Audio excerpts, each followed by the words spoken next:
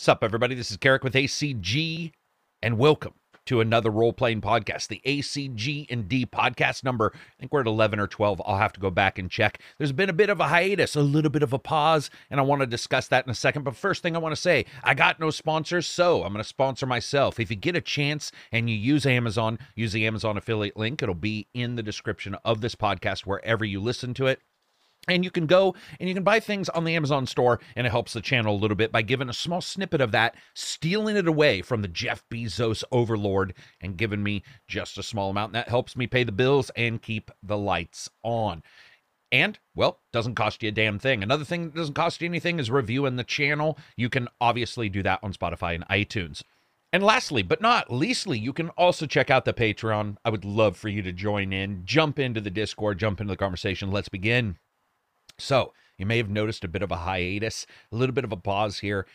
The honest reason why is I've just been feeling really tired lately. And when you guys know me, my 100% is probably everybody else's 2,000%. But with the multiple number of podcasts I do, which is upwards sometimes 6, 7, 8 a week, every single week, as well as reviews, as well as trying to get the channel updated and ready for 2021, I just noticed at times I was just basically sleeping more than I ever had, and it's continued for a while. It's just a fatigue thing, I'm sure. I'm not too worried about it, but it's popped up enough that it was difficult to actually get the juices flowing to do any kind of podcasts that weren't really required right away. Now, the role-playing podcast is one of my favorite things to do, so you guys might be surprised for me to say that I was sort of putting it to the wayside. The reason why is because I'm doing a bunch of new stuff for the channel, getting a bunch of new series created, doing the cartoon, as you guys saw. I hope you guys liked that, and various other things. So sometimes you just got to sit back and take a break. And I go 100 miles a minute.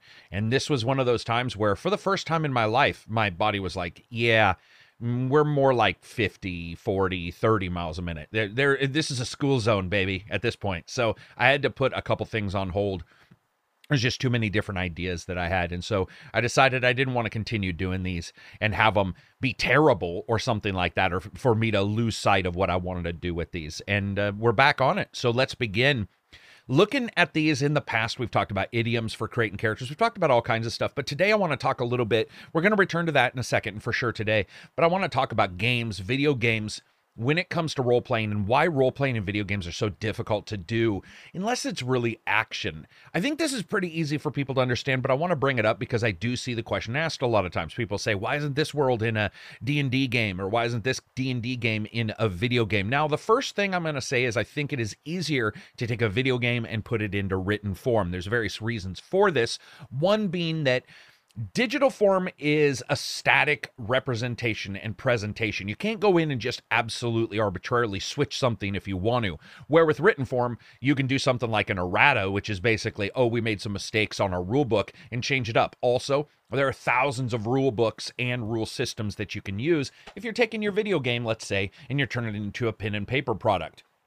The other way around, not so easy. It's one of the reasons why we've seen multiple games have difficulties trying to take that transition into the video game format. In fact, we've even seen things like Pillars and other games sort of play around with not only turn-based but real-time and adjust it between sequels. This is the kind of thing that I think a lot of us can gravitate to and sort of understand. Now, you start looking at the more action-packed ones, and I like to call these the three-person brawlers.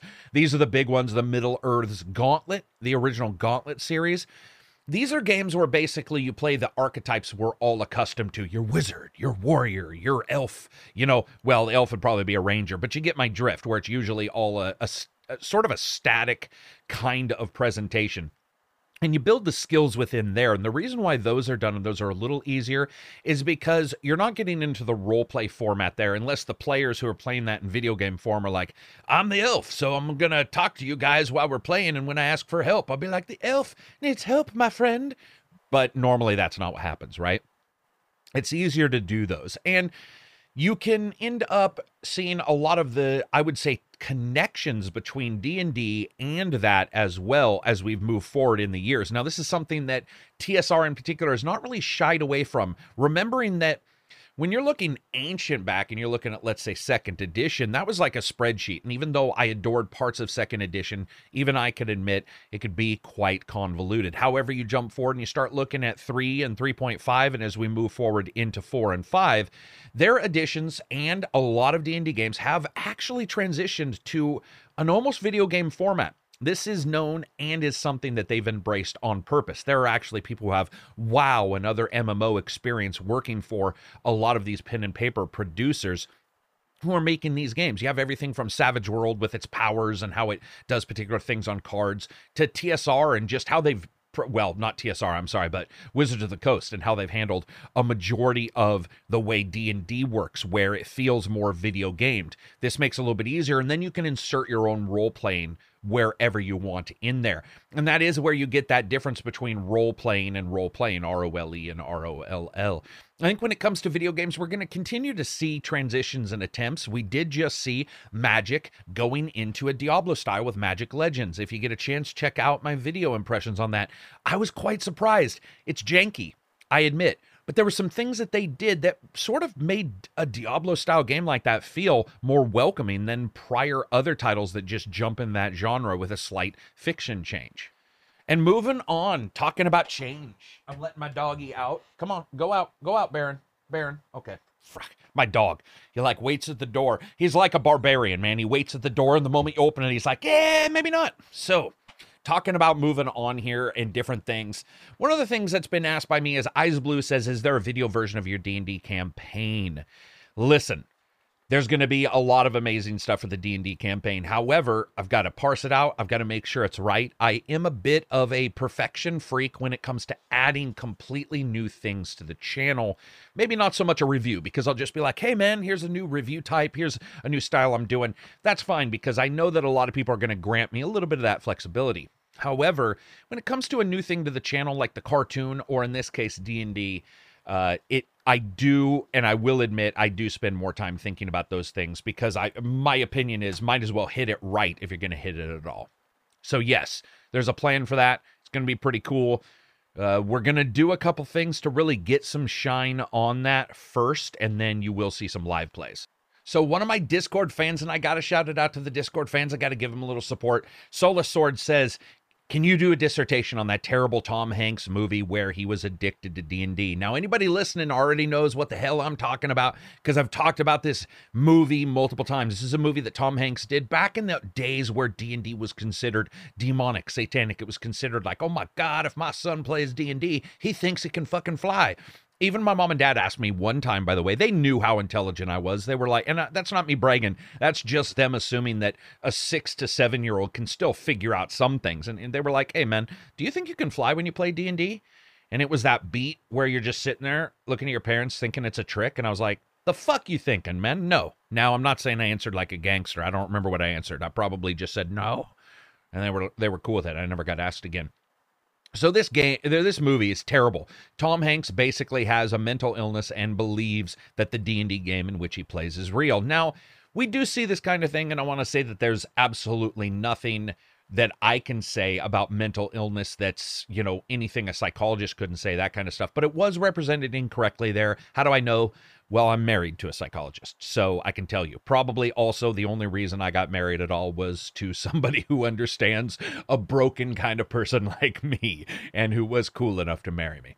So, yeah, terrible movie. You know, D&D, this is like the game discussion I just had. When you're trying to translate something, man, you got to try to translate the fandom. You don't always want to translate the negative. And back then, there was just no real positive movies. It came later with Your Legend and Willow and a couple other things. But those were more based, I would say, on the heroic fantasy, and they took D&D and they sort of didn't necessarily inject it in. We saw that later, and then you see the D&D movies, which are terrible because they were actually trying to insert leveling into the game or into the movie. It was just terrible. So you get all these kind of switch arounds. But yeah, man, I hated that thing. Let's jump into the meat of this today. I'm going to talk a little bit about DM and a little bit about playing and a little bit about teamwork. So one of the things I always tell people is if you're going to get into a game, you really do need to check with everybody and verify a couple things. First, you want to verify that the person and or people are going to enjoy the fiction that you're presenting. There is nothing worse, guys, than getting somebody who likes Westerns into a game about Middle East ancient mythology, and they're sitting there going like, I have no clue what this is, and they're not open to it. Now, some will be open to that. They maybe like one particular thing and they'll be open to it. In fact, you could do an incredible game based on, let's say, a mystical cowboy from Deadlands. Yeah, from Deadlands in some kind of ancient, dark Middle East mythology kind of game. That could be incredible. That theme is awesome right there, just thinking about it. But you don't always know if those people are going to want to join in. You have to ask them.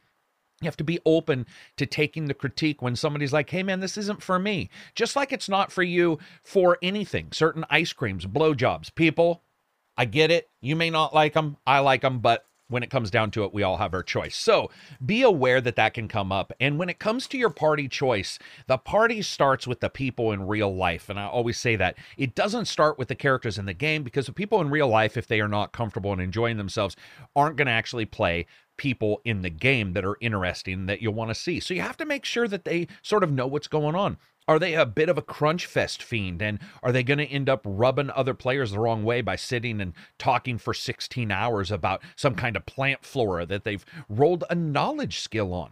These are things that are important, and you need to talk them out. Now, additionally, I see this popping up a lot when it comes to social issues currently, where I guess there's these type of cards that you can use that basically you put down in the middle of a game, and you can just stop the game completely and make the DM not cover that part of the game.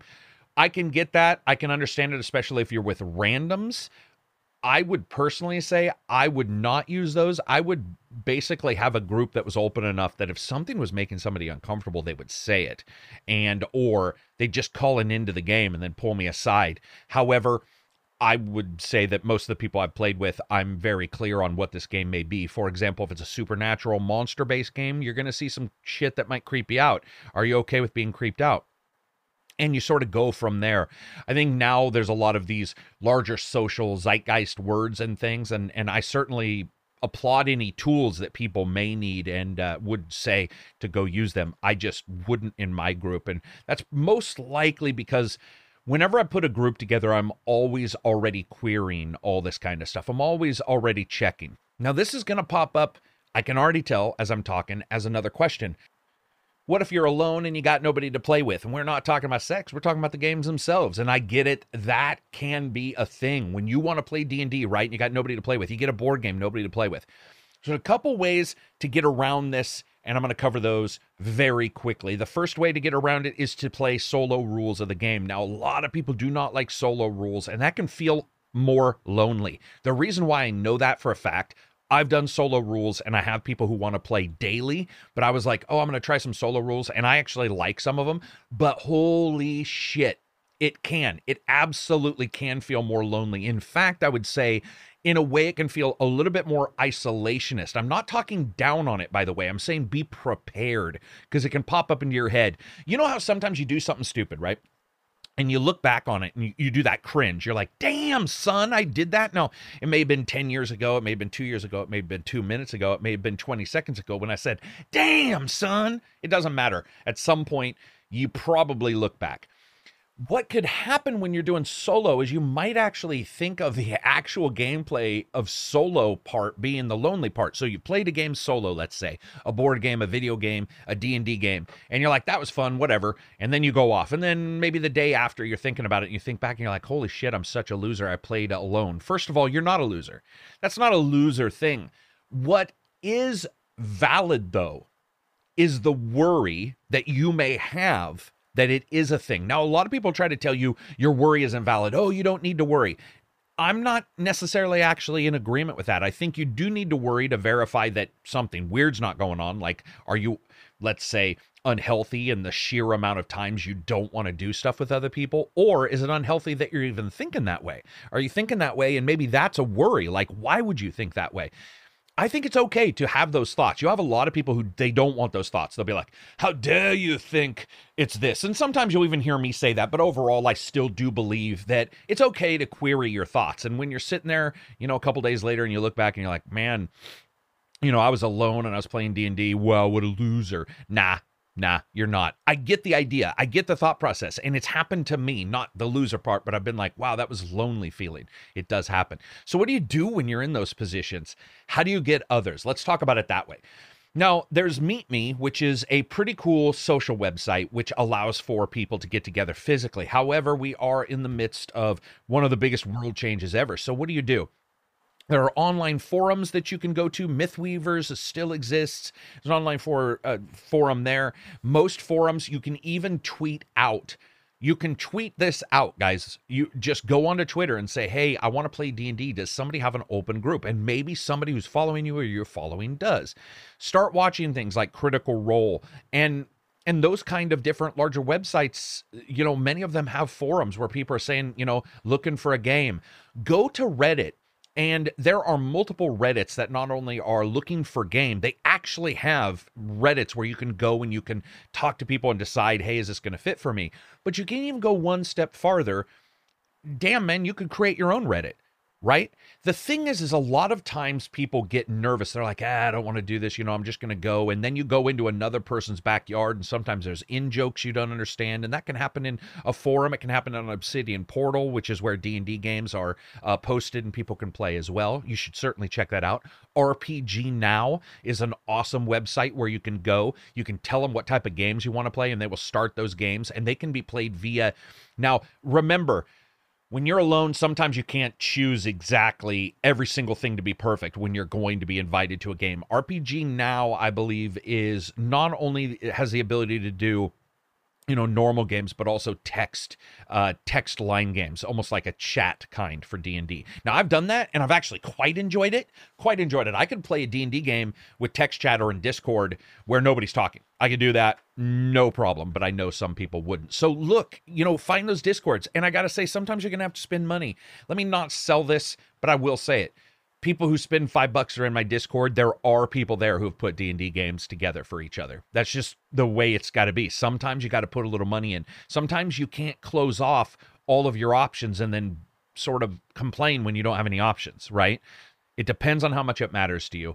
But if you are alone when it comes to gaming, reach out, try to find groups, track groups, watch groups, and then create something. If you think you have a good idea, maybe create something. I see a lot of people, same thing happens with YouTube. They're like, I've got an amazing brand for video games. And I'm like, cool, man. You got any videos? No. Why? Well, I haven't got that right. And I'm like, all right. So what are you going to do? And they're like, I'm going to do reviews. Awesome. What are your reviews going to cover? It's going to cover graphics, and because of you, maybe we'll cover sound and voice, and it's going to cover fun factor because I think games are fun. And I'm like, all right, you're fucked. Not that you're fucked, but you get my drift, right? You gotta rub a little of your specialness in there. There's got to be something there that sort of speaks to people. So anyway, all of these things are there. You can always tweet me at any point if you want and talk about D&D. I'm not saying I will always respond, but most of the people that follow me will respond if I don't. And again, our Discord has an amazing group for that. So, and support those things. If you want to see more of this kind of discussion, you got to support this podcast. I see a lot of people are like, I love reviews, man. Reviews better not go away. And then they won't even subscribe to a YouTube channel. And you're like, damn, son, you got some shit backwards, including your brain. Moving on. And now let's begin with 5 tips to being a good player. Let's go. Number 1, always make sure to have a name prepared or ready for a game. It slows everybody down if you don't have a name. And I know a lot of people are like, naming is the hardest part. It is, because you're not thinking well. Have some names set up. Pick some movies that you like. Pick the actors that you like out of the movies.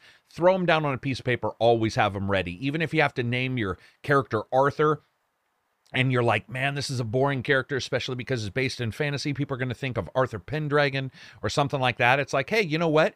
Maybe not. Maybe you end up playing that character in a way where the Arthur name seems completely weird when it comes down to it. Maybe it's a completely boring name, but the way you act is this bon vivant, where everything you do is sort of over the top and crazy. And so Arthur as a normal name just seems weird. Except there was the old TV show with Arthur. Who played that? Dudley Moore. He was crazy, and his name was Arthur. But you get my point. Number 1, like I stated, always have some names. Number 2, Be open and flexible. People will have issues when it comes to gaming, and you will have problems. You will have arguments. You'll be trying to understand what's going on.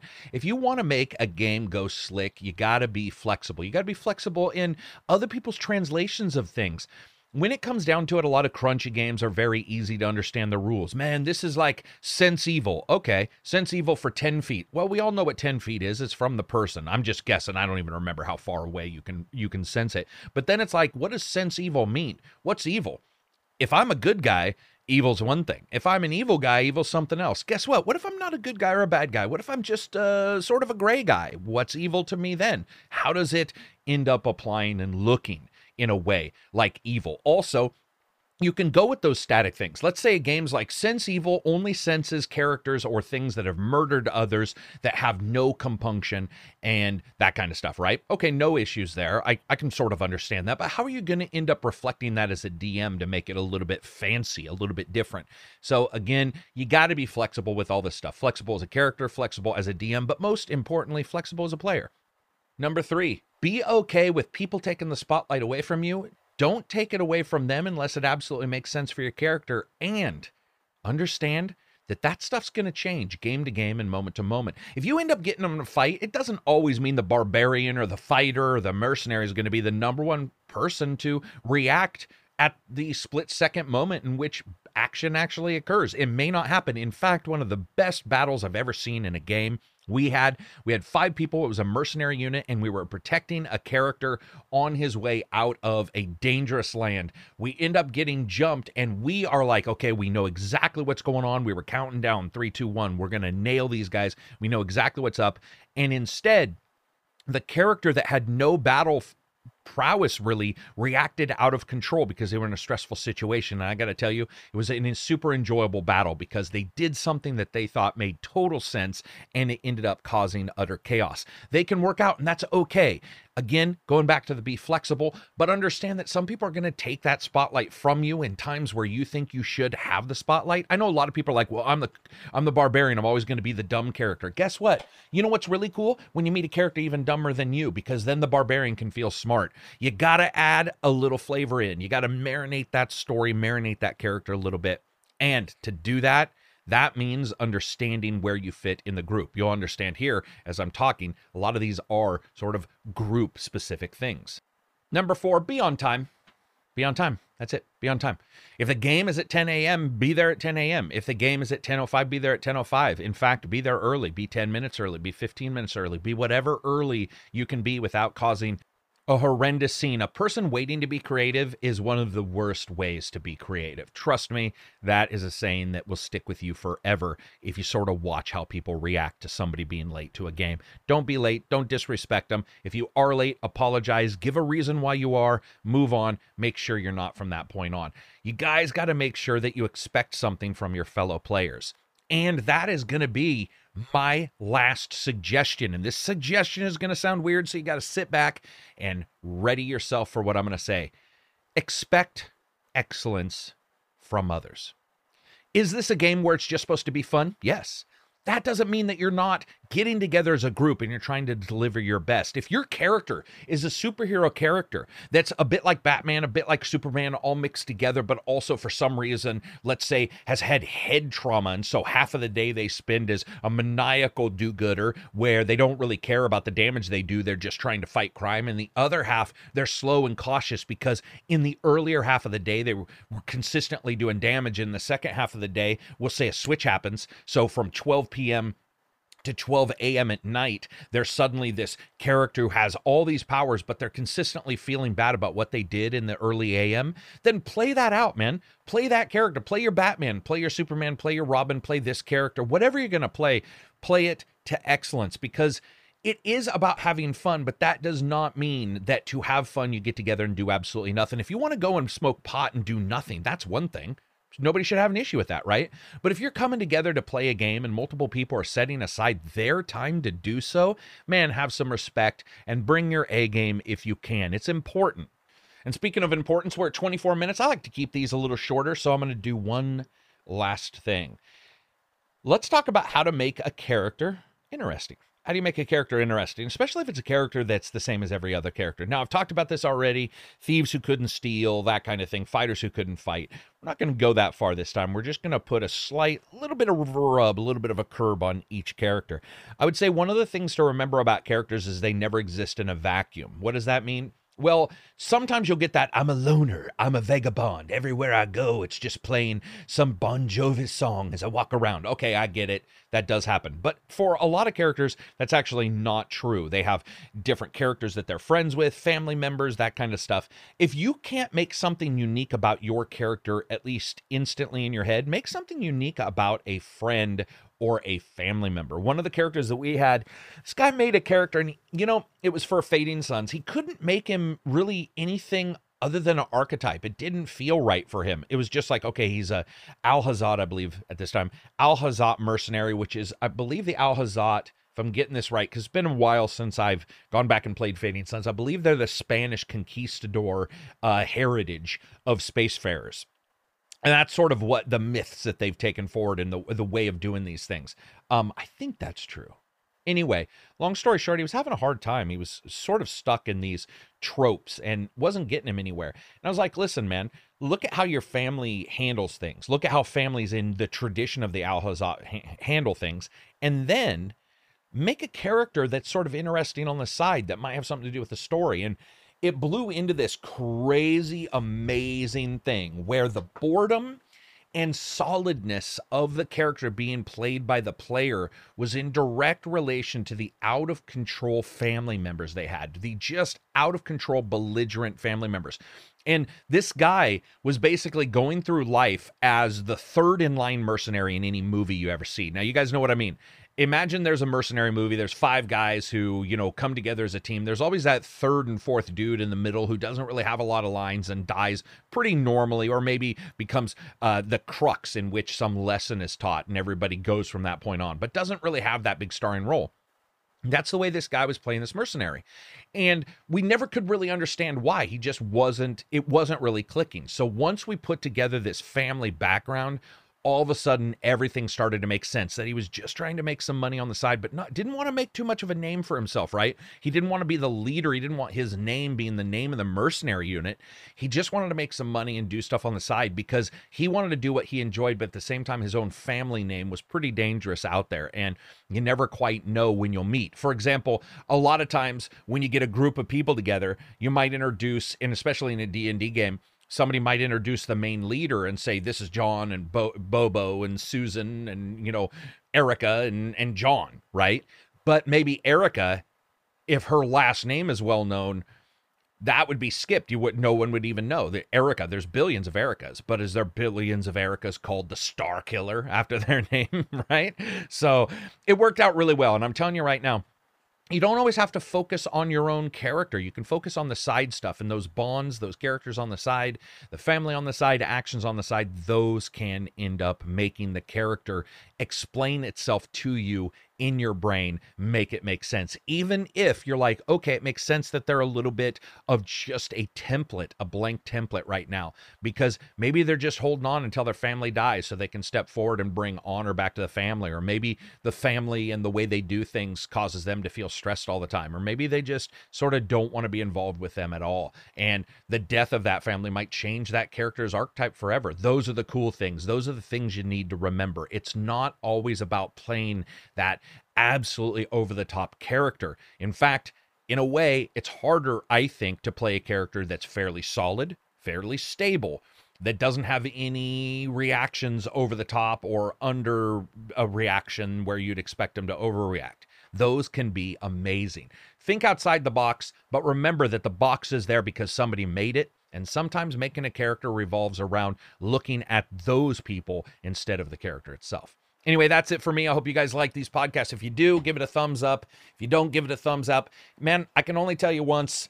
I'm telling you twice, so obviously I can't only tell you once. I'm telling you again. Review the podcast. It fucking helps for you guys to do so. Also, if you get this far, Twitter me at ACGND. Just say you got this far so I know people are listening. Peace out.